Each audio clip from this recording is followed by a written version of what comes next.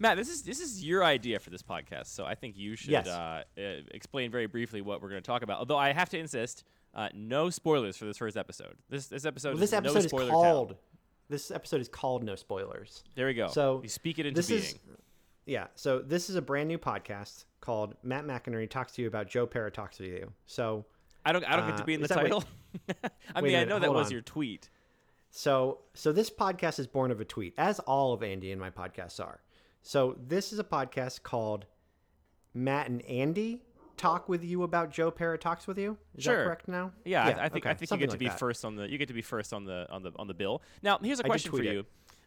Do you think it's more meaningful, is it a better position to be first listed in a list of names or to be last listed in a list of names? Do you mean first you would assume just because first is best in all cases, but last because it's an enduring memory? Well, there's a couple of reasons, right? So, I feel like if we're talking about a call sheet for some show, obviously you want to be first in the call sheet. This is established. Yep. This is established fact. Yep. There, order is first to last. I feel like in the situation of names, especially when it's just two names, that sometimes the second one kind of feels like it carries more weight. The only example I can give of this is that when we were trying to decide on our, my wife and I, she didn't take my last name. We were trying to decide on our wedding website URL. And we could either have my last name, her last name, or vice versa. And she was like, well, of course I want to be first. That's better, which I gladly accepted because I felt like having my name second was actually a position of more prominence. I'm trying to think of this. Simon and Garfunkel. I would say the Simon is the more important one of the two. Yeah, but that could be like a grammatical thing. Like that one just has the right, emphasis on the syllable, like Simon and Garfunkel. Garfunkel just kind of trails off and flops. Also, if you put Garfunkel at the front, people might give up before they get to Simon. They would give up. So you might have to kind of lead into it. So yeah, that makes sense. Matt and Andy, same number of letters, so it doesn't really have that problem. I mean, I'm just saying, your idea, you get to choose if you want to be first or second. Here's the other example I can Matt give. and Andy and Matt. Matt and Andy sounds better somehow. And maybe it's because of the and Andy. Probably. And Andy. Get a little assonance in there. Yeah.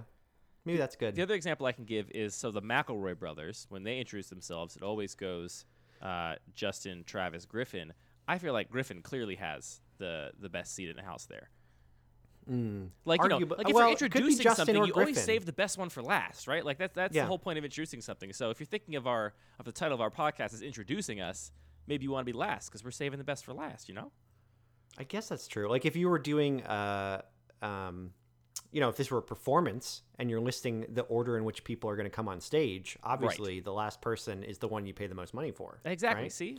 So, you can't decide if being first or last is better. I'm not sure what rules we can come up with here, but you get the choice here. Yeah, no, I'm going to go with Matt and Andy because it just sounds better. All right, great. And I don't have a good reason for that. So this is Matt and Andy Talks with You About Joe Pera Talks with You. Right. And Joe Pera Talks with You is a television show. Oh, okay, great. It's an Adult Swim show. That. Yeah, so there's a reason it's called that. The show is called Joe Pera Talks with You. It's the new best show, and I want to talk to people about it. Here's the problem, though, Andy. No one's seen this show. No one seems to care when I tell them they have to watch a show because we live in a world where everyone tells you to watch everything all the time, and 99% of the time, it's garbage. Well, I care, Matt, because the reason that I responded to your tweet is because this is a show that I had been kind of wanting to watch because there's a couple of beacons went out in my social network to watch this show. Yours was one of them. I also saw that I think Jesse Thorne interviewed Joe Pera and said that Joe Pera Talks with You is the best television show on TV right now. He said to Jesse Thorne. I believe he did. Okay, I did listen to that interview. It's very charming. I didn't catch that part, but if he did say that, I agree with him. I think believe that's he a great tweeted choice. it out when he was talking about hyping up the interview, which could have been all showmanship, could have been all salesmanship there. I'm not sure. Either way, I agree with Jesse. I think it's maybe the best show on TV right now. Well, I trust your taste. I trust Jesse's taste, and so I'm going to watch this show. But as of yet, Matt, due to the premise of this podcast, I have not watched any of it. I have not watched even a minute of it. I tried to a little bit. Sometimes I wish I could go back in time and not have seen shows that I loved and see them again with fresh eyes. So you're at a point in your life where you haven't seen this. This is the place we sometimes wish we were. Yes. We always wish we were younger and more ignorant. Basically, Yeah. The longer you live, the more you go through life, the more information you absorb, the more you just wish you didn't have that information. Is my experience. Sometimes, yeah. For the most part. I mean, it's nice Sure. to like learn stuff, I guess, and have more awareness. But generally, I guess you hear both sides of it. Some people say, "I wish I could go back in time, knowing what I know now," but then you're burdened with all the knowledge and the things that have made you evil. Is that how it works? Everyone lives long enough to find out they're actually a villain to somebody somewhere. Like that's basically Exactly, yeah. That's the curse of the modern age of communication. You could have been a sweet baby angel, but instead you were just a demon baby. Mm-hmm. Everybody's a demon baby, really, when you get down to it. Yeah. So I've not seen nothing show. about this show. I'm gonna watch it. Let me tell you what I know about the show in its entirety. I can summarize this very quickly. I know that you like it. I know that Jesse Thorne likes it. Mm-hmm. I know that Joe Pera is a comedian, or is at least identified as a comedian by the press. I think it's pretty fair to call him a comedian. Okay. I'm gonna. You don't this have is not a to spoiler. confirm or deny any of my predictions or like what I think I know about it. By the way, you feel free to interject if you think it's useful. Anyway, so I believe he identifies as a comedian, and I believe you told me the episodes are very short, like 11 minutes, 12 minutes. That's correct. Yeah, and there are like 6 seasons. There are like special. There's only 2 seasons. 2 seasons, but many episodes. There's some specials that are longer than 11 minutes, but I think on average they're 11 minutes, and I think pretty much everyone in an actual season, outside of there's like a Christmas tree special, for example, but 11 minutes. Like yes. a spoiler to me. Oh, I'm so sorry. If reading the episode titles is a spoiler, then now I know. I'm not going to say that again. So yeah, that's all I know about it. I guess I also know that it's near impossible to watch because I don't have a cable subscription, and I went on the internet and was like, how to watch Joe Pera Talks with You, and it was like, it's on Hulu, and I was like, fine, great. I don't have a Hulu subscription either, but I was like, we can get one so I can watch this show. So we sat down, we did the whole get a Hulu subscription. We spent 20 minutes typing in passwords on a crappy TV remote. Into our Hulu app to try and sign into the various Hulu accounts we created in the past to try and watch it.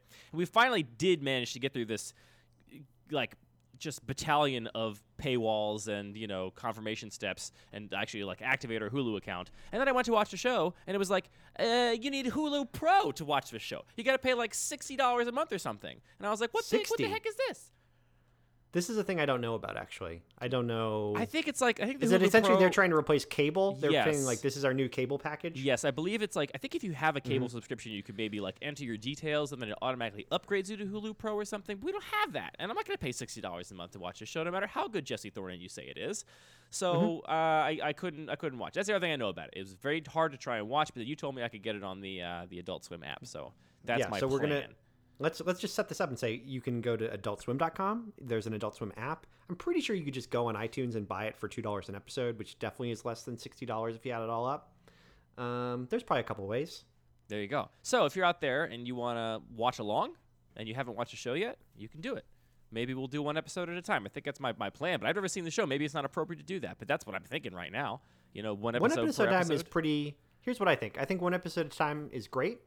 You might watch one and want to watch more, but we can do one at a time so we can talk about each one. I think that's not a bad approach. I think that's a good plan. I mean, once I've seen some of them and get the vibe, a lot of the overall spoilerness, I'm sure I expect will be lost. Let's go into my predictions about this show because what do you think this is? I feel like I've culturally absorbed some details of this. So, what I think it is, I think that this Joe Pera character is probably a mildly obsessive guy who is really deeply pursues a specific topic. I'm getting vague going deep with David Rees vibes maybe from the setup of the show.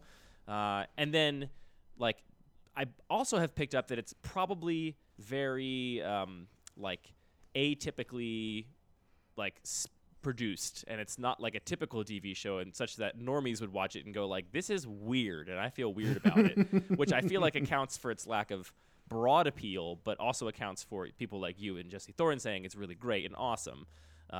So those are my main guesses, that it's going to be a show that is very unexpectedly produced. Maybe it's just he's talking in the middle of an empty room.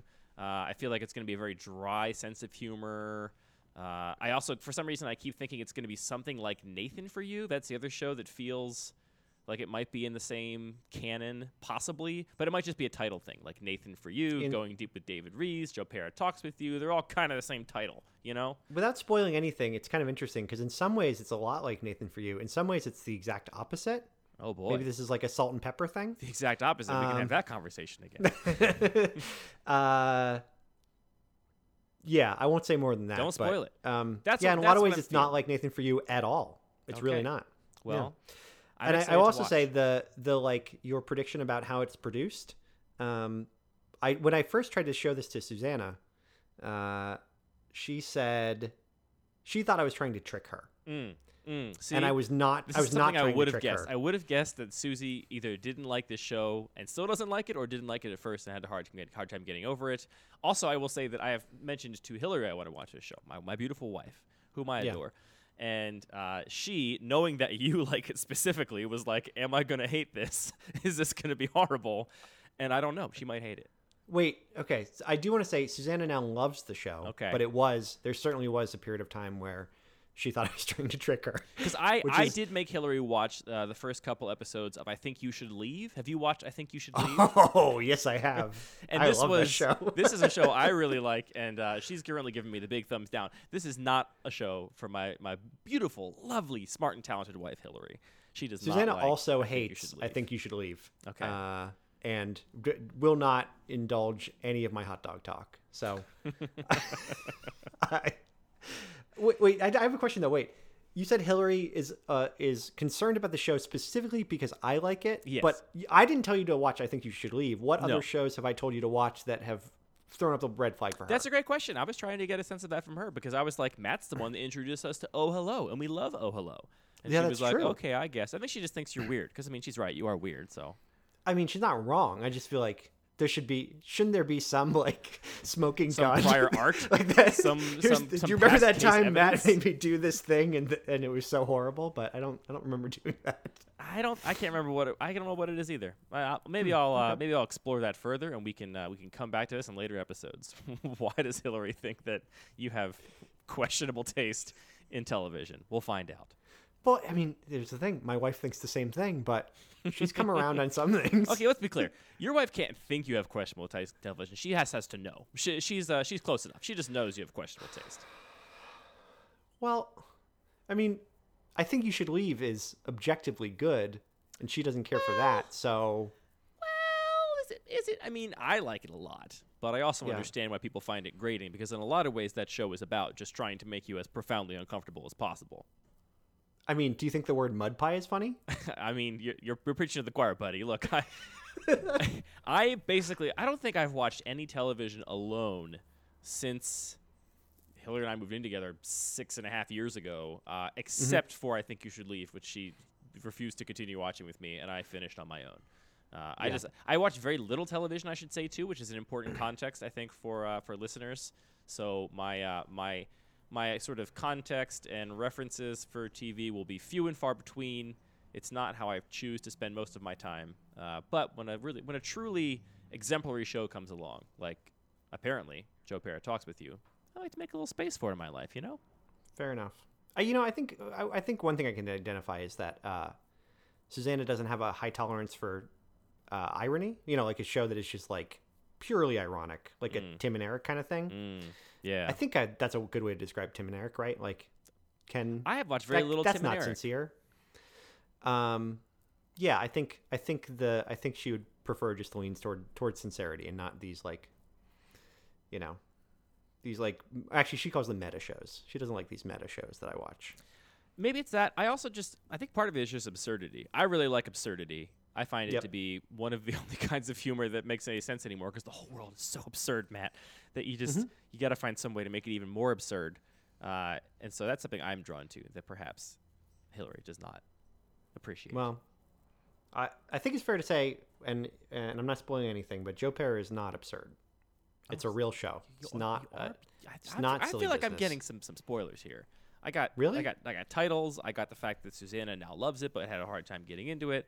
But it's fine. Just no more. I want to be a clean slate. I want to be a blank canvas upon which it's so Joe hard. Pera can It's so paint. hard to. I love the show. I want to talk about it. Well, we're going to talk and about I it can't a lot. say anything yet. Yeah. So it's challenging. This is what not does one say? It's a pretty honestly is a pretty loose idea for a first episode on my part. Where here's this thing Matt wants Matt, to talk I want to about record a an lot. Let's episode explicitly record a bunch that of we're Matt not allowed not to talk talking about. about the thing he wants to talk about very much. Perfect. It's good. Also, this show is officially longer than an episode. So I think the nice thing is that our podcast about the show will probably be 2 to 3 times the length of the show itself. Yeah. Is that good? Maybe. I mean, I don't know. I think it certainly speaks to the amount of effort we've put into it relative to him. I feel like his show is probably a little more dense with some stuff of value, with entertainment value. He does talk about in interviews. He talks about his writing process and that So now I know it's written. Now I know it's wow. written. It's spoilers all over. Oh, I did. As a side note, It could have been improv. It could have been improv. So I have another idea for a show. A television show or a podcast that you and I could make. It would be an interview podcast or TV show. It really could be anything. And it's just an interview show with very how would you say it? Like particular directors, the kind of director character who like has to control every little detail, and if they can't do it, they'll lose their mind. You know real what I mean? auteur, like a Quentin Tarantino type, right? Sure. So we interview only these types of directors. David Lynch. Yes, but the only question we ask is whether or not the movie was improvised. How do you expect that? How do you expect that conversation to go? I mean, they're going to be. So we asked Quentin Tarantino kind of over and over. Like here's what happened. We the characters in this show like clearly saw an interview with Larry David one time and found out that like most of the show is improvised based off a bullet point list. Okay. And now we are realizing that maybe there are other shows or movies that have been improvised as well. And then we just bring up is a bunch of scripted. specific scenes, bunch of specific lines. Like, how could you have written a line like this? It sounds so natural. And what we're trying to do is enrage them. Break them down. We're trying to break them down and get them to admit that they have not actually written every detail of the movie, that some things are improvised. That's all we want to know. We just want to get them to admit that at least some part of the movie was improvised and they didn't have complete control over the product, and that one time Brad Pitt said that thing and he just left it in. So it was improvised then, you're saying, right? So you're saying it was improvised? It's actually a very long-form prestige podcast where we break the news to the public that all of your favorite, very carefully scripted movies are, in fact, actually improvised. Exactly. That's some tinfoil hat stuff right there, Matt. I got to commend you. Mm-hmm. Very tinfoil hatty. Yep. So I this is based on an interview I heard not long ago where it was a movie podcast. I can't remember the director. The host, we kept asking him if something had been improvised, and the director just couldn't stand it because he's like, I got to be honest with you. There's just it was just absolutely not improvised. I don't write movies that way. I very specifically write the movie. I don't just let the actors talk. I just write the movie. It was so great. It was fantastic. Who's the director of The Shining? Can you remember? I can't remember. Stanley Kubrick. Stanley Kubrick, right. That'd be a good one to get on the show and just be like, so The Shining. Probably mostly improvised, right? So the moon landing. Did you improvise that too, or? Yeah. Nice. Nice. This is your favorite conspiracy podcast now. Oh man. I also want to start a podcast. Okay. That's just a new conspiracy. Like just pick one. So you know how if you're into conspiracies, you're not into a conspiracy, you kind of take the whole package. Like you just it's like somebody who's gets into fishing, they have to buy all the fishing gear. Like you're saying there's a lot of overlap between anti-vaxxers and flat earthers and people that believe that you can't just put one conspiracy in your shopping cart and leave. You have to get every single one. Either if they don't overlap or not, you're in, right?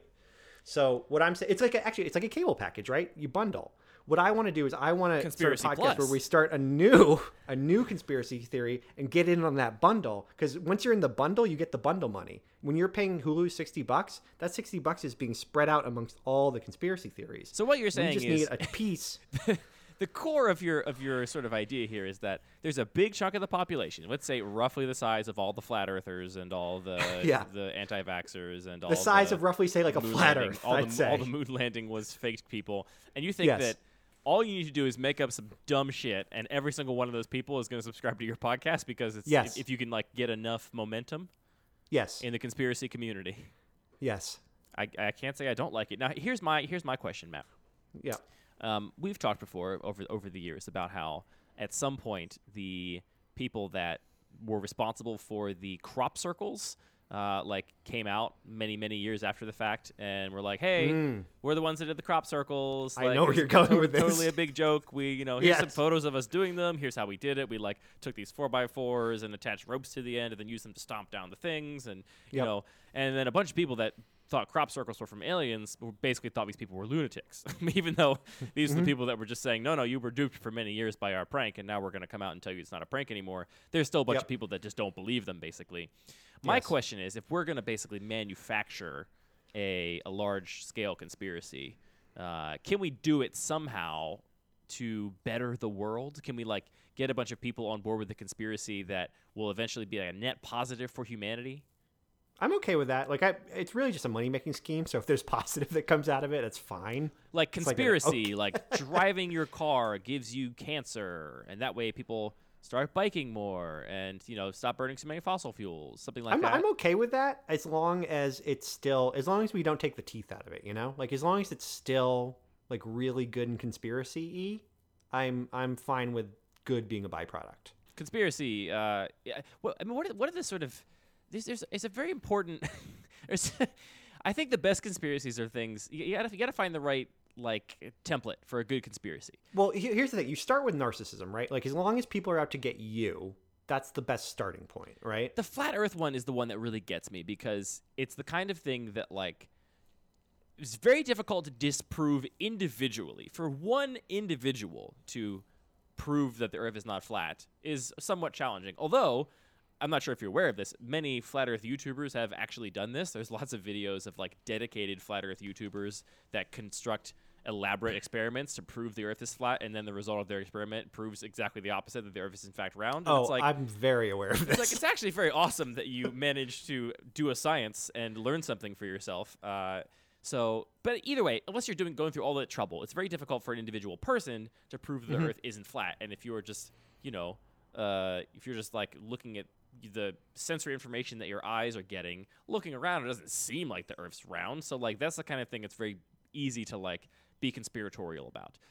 Same goes for the vaccination stuff, because as far as the average person is concerned, you get some shot, you never get sick. There's no, but what's the correlation there? It just seems like a total black box where you have to just trust in these outside authority figures. So you got to find something that's feels somewhat intuitive on a base level that is impossible for an individual to easily disprove.